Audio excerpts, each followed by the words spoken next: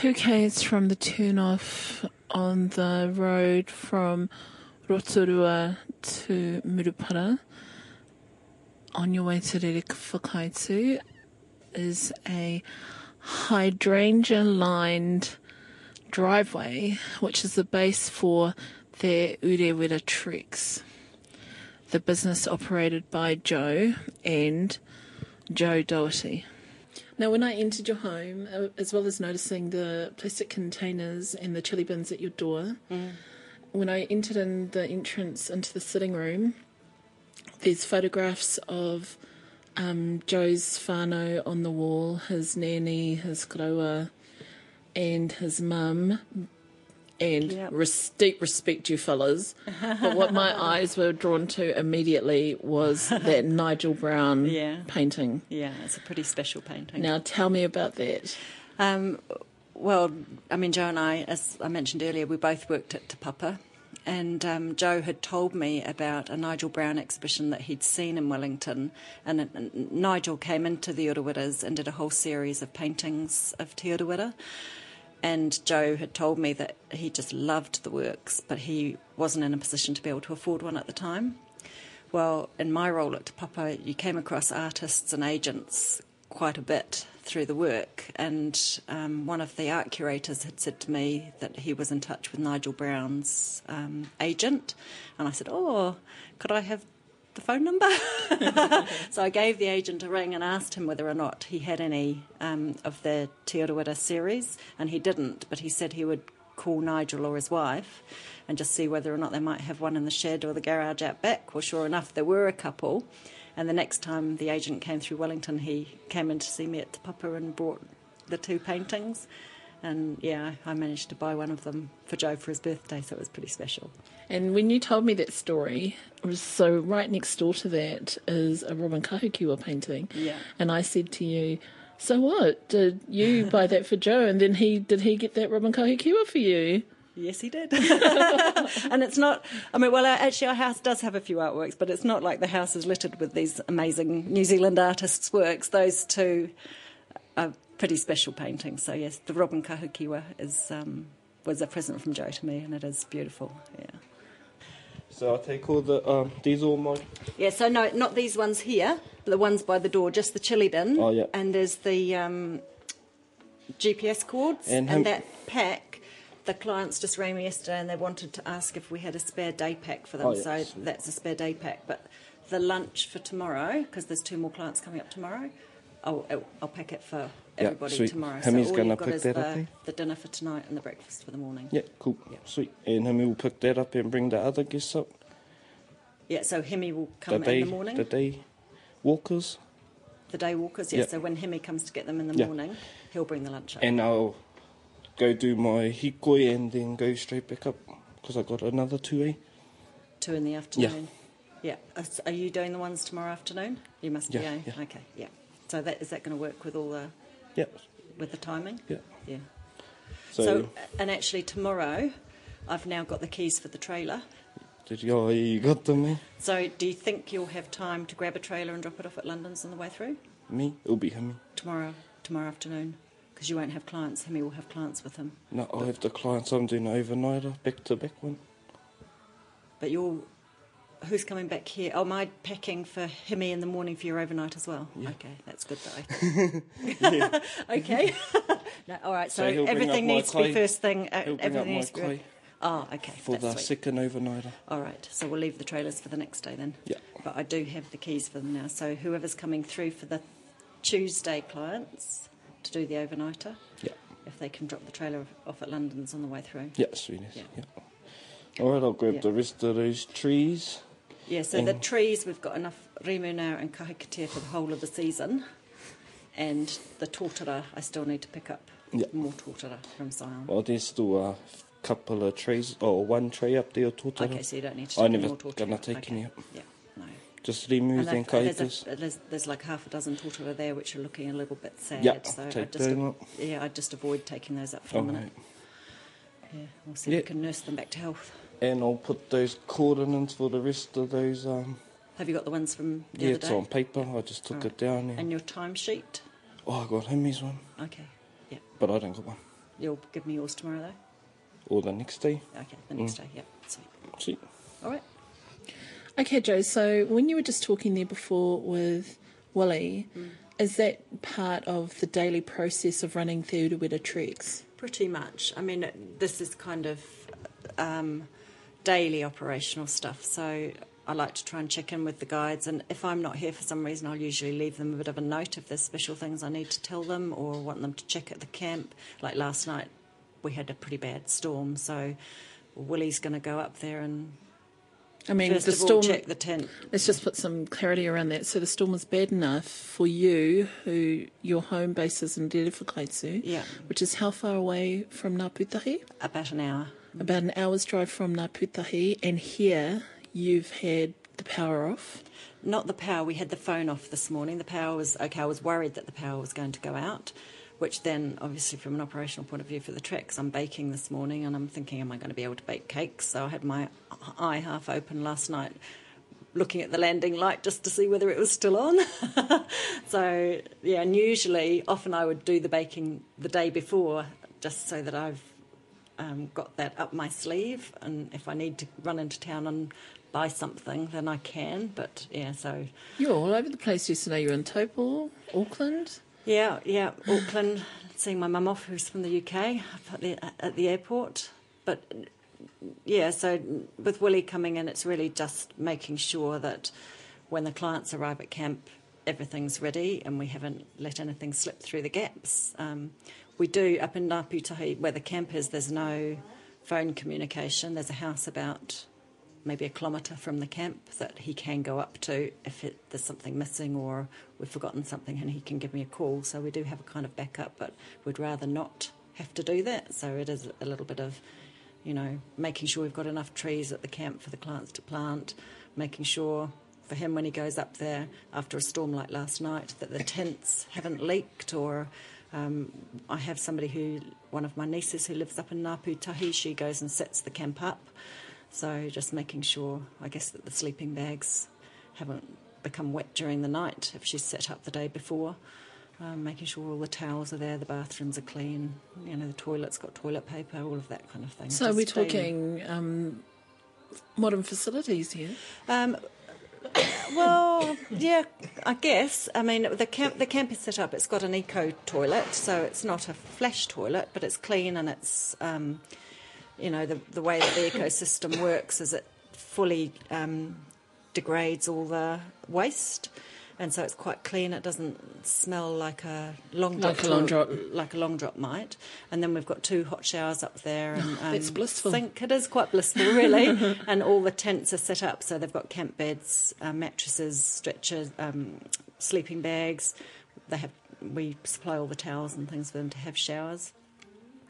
And then there's a central kind of eating area, covered eating area. It's with a big fly tent, like a big tent fly, but it's a bit more than a big tent fly. It's a very solid one where they eat their meals, and we cook on the barbecue, and they get a full 3-course meal in the evening. So with desserts and wine and beer, and so it's quite comfortable. They do get well looked after. But it's not exactly glamping. No, it's not glamping. No, it's not the full kind of double bed and pretty lights and things. It is camping, but it's comfortable camping. And it's a way of people getting a sense of what it is to be in Te Urewera. Absolutely. And it's a very personal experience with the guide. We don't have big groups. So tonight Willie has got 2 clients staying in the camp with him, and then 2 more will be arriving in the morning to do a day trip, and they'll join those 2 clients who stay overnight.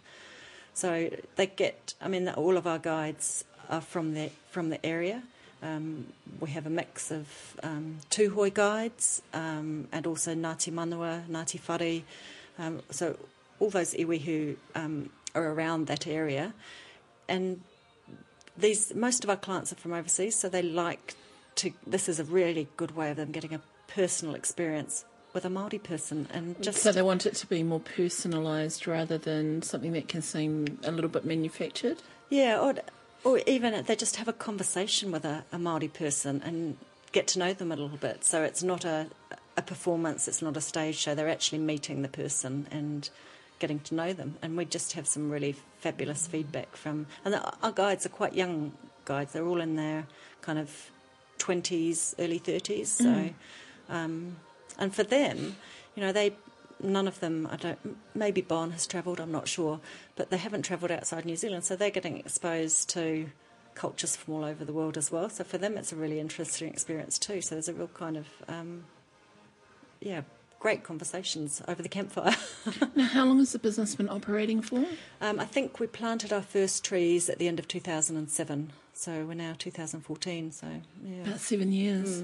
Yeah. I mean, it's built up quite a reputation though, hasn't it, Te Urewera Treks? Yeah, I mean, and I think it is because it's that kind of very small personal experience. And, you know, Joe was an absolutely amazing guide, and he walked in the Māori world and the Pākehā world really comfortably. And he had an amazing knowledge of all sorts of things. He was very, very widely read and quite eloquent in his speech, and people absolutely loved him. And what he's done is shared a lot of that knowledge with these younger generation. That was one of the reasons for setting up the business, was to provide work for local people in the rohe, you know, so if they wanted to work back in Te Urewera, they could, and it was an opportunity for them to do that. And so he's passed on a lot of that knowledge to these younger ones, and they've really, I mean, they love it. They just, and that's what you want in your guide. You want people who really are passionate about what they're doing. So, Joe, as a well-travelled Englishwoman, I mean, have you learned a lot in terms of tikanga Māori and tūhoitanga in your years? Yeah, absolutely. I mean, I wouldn't say I'm knowledgeable by any stretch of the imagination, but I do know enough to get by and to generally not step on any toes. Do you feel richer for it? Absolutely. I mean, I just think, you know, I look at some of the ways that as an English person we do things traditionally, and I think Māori culture does it so much better in so many ways. I mean, just having gone through the tangi process from an intensely personal perspective recently, that farewell that we gave Joe was incredible. You know, it was, and I went to the funeral of a friend of mine's father on a recent trip back to the UK, and it was a cremation. We were in the chapel for half an hour, and there was another group coming in after us. There were 2 people allowed to talk for a maximum of 2 minutes, and we had the coffin up the front. At the end of the half an hour, the curtains closed, and they were gone. Mm-hmm. And it just felt so inadequate. And the way Māori people farewell their dad is just incredible, and gives you the full chance to grieve and the full chance to share stories and really celebrate that person's life. Yeah, so, you know, and Tūhoi do that fabulously. And they're such a rich iwi in terms of their culture. And I have learnt a massive amount. And really, I have lots of Māori friends from ever since I've lived in New Zealand, but being amongst Tūhoi, you really get a sense of, I don't know, it's a very, very rich, lived culture, you know. It's and I don't think there's many Māori who can really say they live their culture on a day-to-day basis like Tūhoi do, especially when you go up into the hills. You know, it's an essential part of everybody breathing, yeah, eh? Absolutely. Yeah, I don't think people quite understand that until you've actually been there and it's around you, that it is such an integral part, and it's ever present. Yeah, it's not something that's pulled out for special occasions. No, and it is people living it every day. It's not English culture first and the kind of business world first. It's Tūhoi first. It's Tūhoi's everything, you know. It is quite... You know, you've got 2 Tūhoi kids. Yeah. And 3 Tūhoi stepkids. Yeah. And our kids live quite close to the rohe, and they have spent a good part of their lives living there. But for the other 3, they do come back a lot, but they haven't lived up there for long periods of time, maybe a few months at a time. But for them, you know, it's really important that they come back and feel that they're part of that place and it is a place that they belong. And I think for a lot of iwi or Māori people who live away from the rohe, that's a real challenge to still feel part of that place and connected to their culture. And it has been so recent since Joe died, and you're still here for the long term? Yeah. I guess, well, I mean, you don't make those big decisions in a hurry. I can't say that I'm going to be here long term. That's my plan. And, you know, this is where the kids are from. So, yeah. But and you're very much part of the community here in Te Urewera Treks. I love this community. Yeah, the phone's been going, you know, since we've been sitting here talking. Yeah. Massively supportive community. People who I don't even know have been dropping off kai and, you know, coming around and offering to help. And, yeah, it's just been amazing.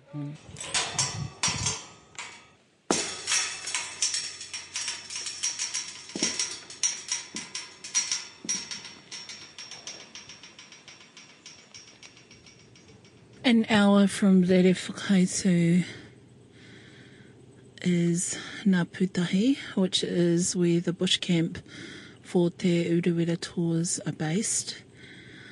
I have just entered the property and am making my way down to a river crossing that's good enough for the car, apparently, and then parking up and then walking 500 metres to the camp. So let's go. Now this is passing through, well, it's passing through bush. It's a vehicle track that runs alongside a little river. Oh, I can see some watercress. And this is privately owned whānau land that they've based the business upon. It's March, so there are berries everywhere, and just distantly you can hear a bird call in the bush.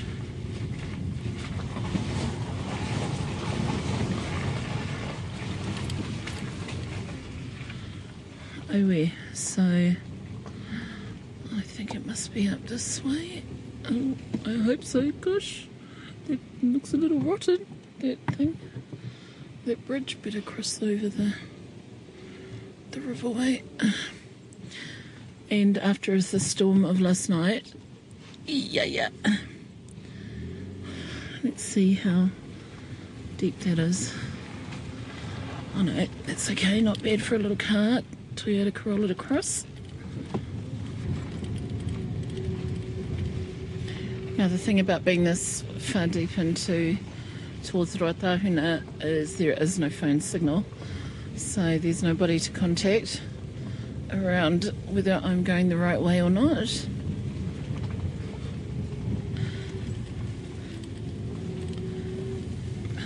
But it's just all part of the adventure. And being March and having been a storm and it's still a little bit rainy, it's getting quite dark. And it's only 5:30. Now my instructions were to drive, and there are a couple of clients that have come up today as well, and that I would see a car, there's a car, I park up alongside the car and then I'm able to walk. Oh yeah, there's the Urewera Treks van. I'm able to walk to their camp, which is there. And there's Willie, arriving on his quad bike. A couple of metres from the car parking area is a kōhatu that's been erected by the Rainforest Restoration Trust. A photo of that can be found at radionz.co.nz/te ahi ka. And the Rainforest Restoration Trust is what Joanna was talking about, the trust that has helped establish the planting of trees in this whenua as part of the Te Urewera Treks business. And the sign on it reads, E tipu e toru e tu, the Rainforest Restoration Trust was officially launched on the 30th of November 2008. These first trees, and I'm looking at some trees here, look like a mixture of kapunga, I'm not quite sure what that one is, but that could be a kahikitea, were planted by international visitors through a joint initiative between Te Urewera Treks, Travel Essence and local Māori. As part of their initiative, clients have the choice of selecting a number of tours, and one of the tours involves planting. It's a planting of 9 trees, 9 natives, and as they plant them, they are provided with GPS coordinates of where they've planted them and a certificate from Te Urewera Treks and Travel Essence saying that that's what they've done. So, Willie, I've just enjoyed a really good kai cooked by yourself. A couple of kebabs and some steak and stuff. Is that what you do? Yeah, so we just usually meet our guests up here at about 4 o'clock in the afternoon. So they drive themselves in from wherever they're coming from? Yep, so they usually drive in from Taupo or Napier. Yep. They arrive here at about 4 o'clock. What we're doing is we're walking up a track towards where the tents are. So, we welcome them to the camp, and we just host them overnight. And a lot of it's just talking about the nature. Am I going up this way? And talking about the trees. A lot of the trees that were cut down during the early days, which are the portacaps. Yeah, so it's just hosting our guests. Okay, this would get a little slippery when it's wet. Okay, so here's a tent. Yep, so it's just a standard tent. So what do you call it? Our service, or what we provide, is just overnight bush camps. Oh yeah. So just got a standard canvas tent. And we've had a bit of rain. Welcome home. Oh, nice. Yeah, so it's camp beds. Yeah. So we got them some stretcher beds and spare blankets. Got sleeping bag, hot showers. Is that a mosquito net there? No, that's a sleeping bag liner. Oh, yeah. So it's just like a sheet for the... But yeah, that's all it is. They're only here for one night, so yeah, nice and basic, but warm enough. So that's what we do. So how many people can you cater up here? So the most we can cater for is about 15 at the most. Yeah. We got campsites just pitched up around the place. Oh yeah, for different tents to get put up. So we got some big tents that can house a family of 4. Then we got some tents that just hold a couple, 2 people. Yeah.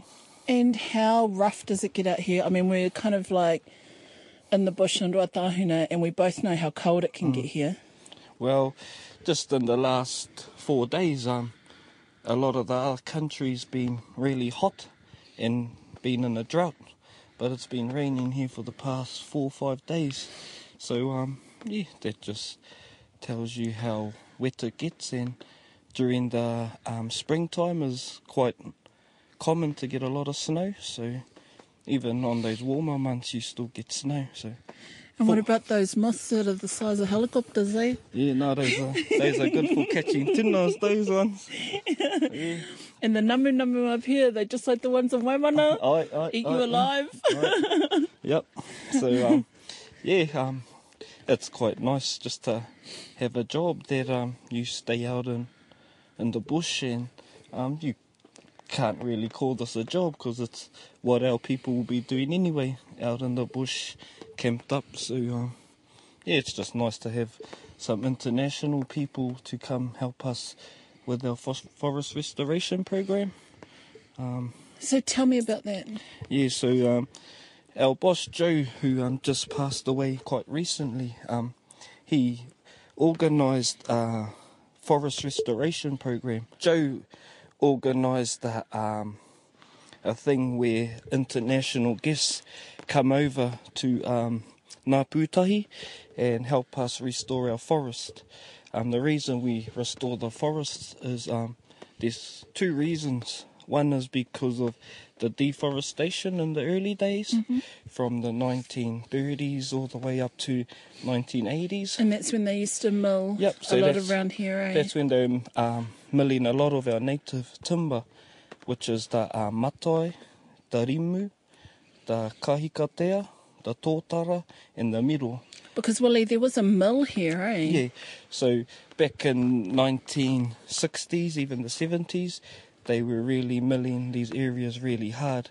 So that's one of the reasons why we're doing this forest restoration program. Also, the other reason is because of the possum.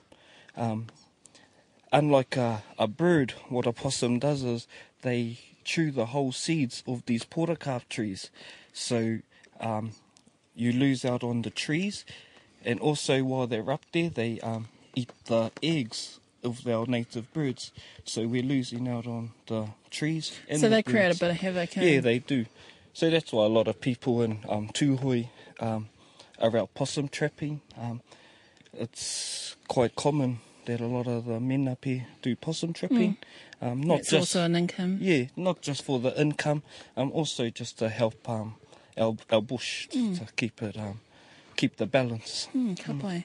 So some of the treks that you have that come in here are just overnight stays, and they don't necessarily do planting. Yep, so we have a travel agency called Travel Essence that we get a lot of our international guests from.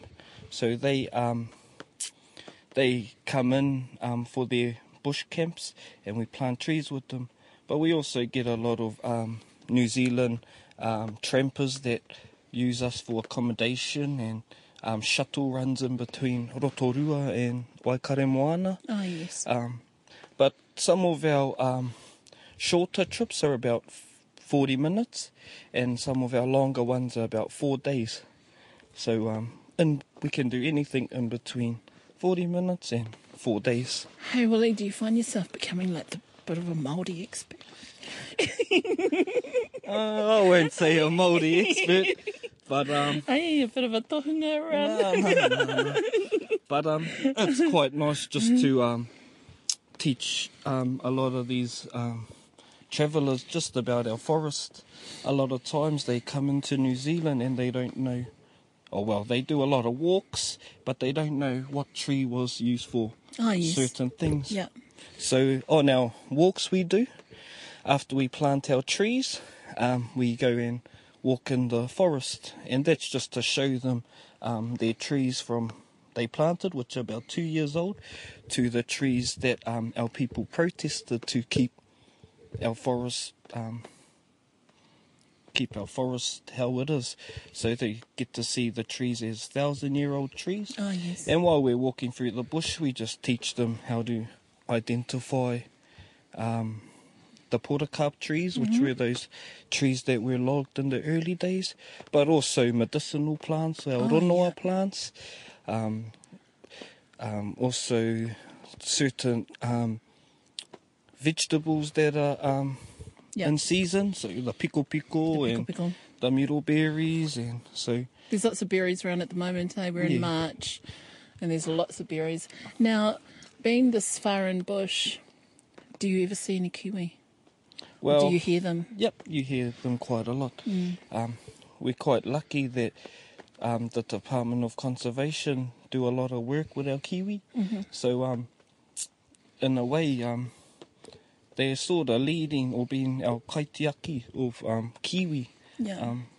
I guess in other places, you don't hear as much, but we're quite lucky in these areas that we can still hear the old kiwi now and then. Yeah. And what about kereru? Yeah, there's a lot of kereru in this area. Probably one of the rarer birds that well, I like personally is the kōkako. Oh, yes. That's probably got one of the beautiful soundiness. Okay, songs. now you gotta say do it. Nah, that's hard. It's like, It's it's like fairies. oh, you've been in the bush a bit too long, Willie. No. But you know, oh, you're the patupai up here, but everywhere up here. But it's all about respecting the forest and been kaitiaki, I suppose. Now, where we're situated, how far away is it? Is it just walking distance to where the trees are planted? Yep, so we've planted trees all around this area. Up on these far hills just up here. So a lot of this area we've already planted. So we're sort of making our way out towards the road. The main road. A lot of this area's already been planted from since we've been doing it since 2006. Man, it's neat up here, eh? Yeah, nah. It's nice and quiet. That's why it's sort of hard to call this a job because it's just you're at home and this is what you'll be doing anyway.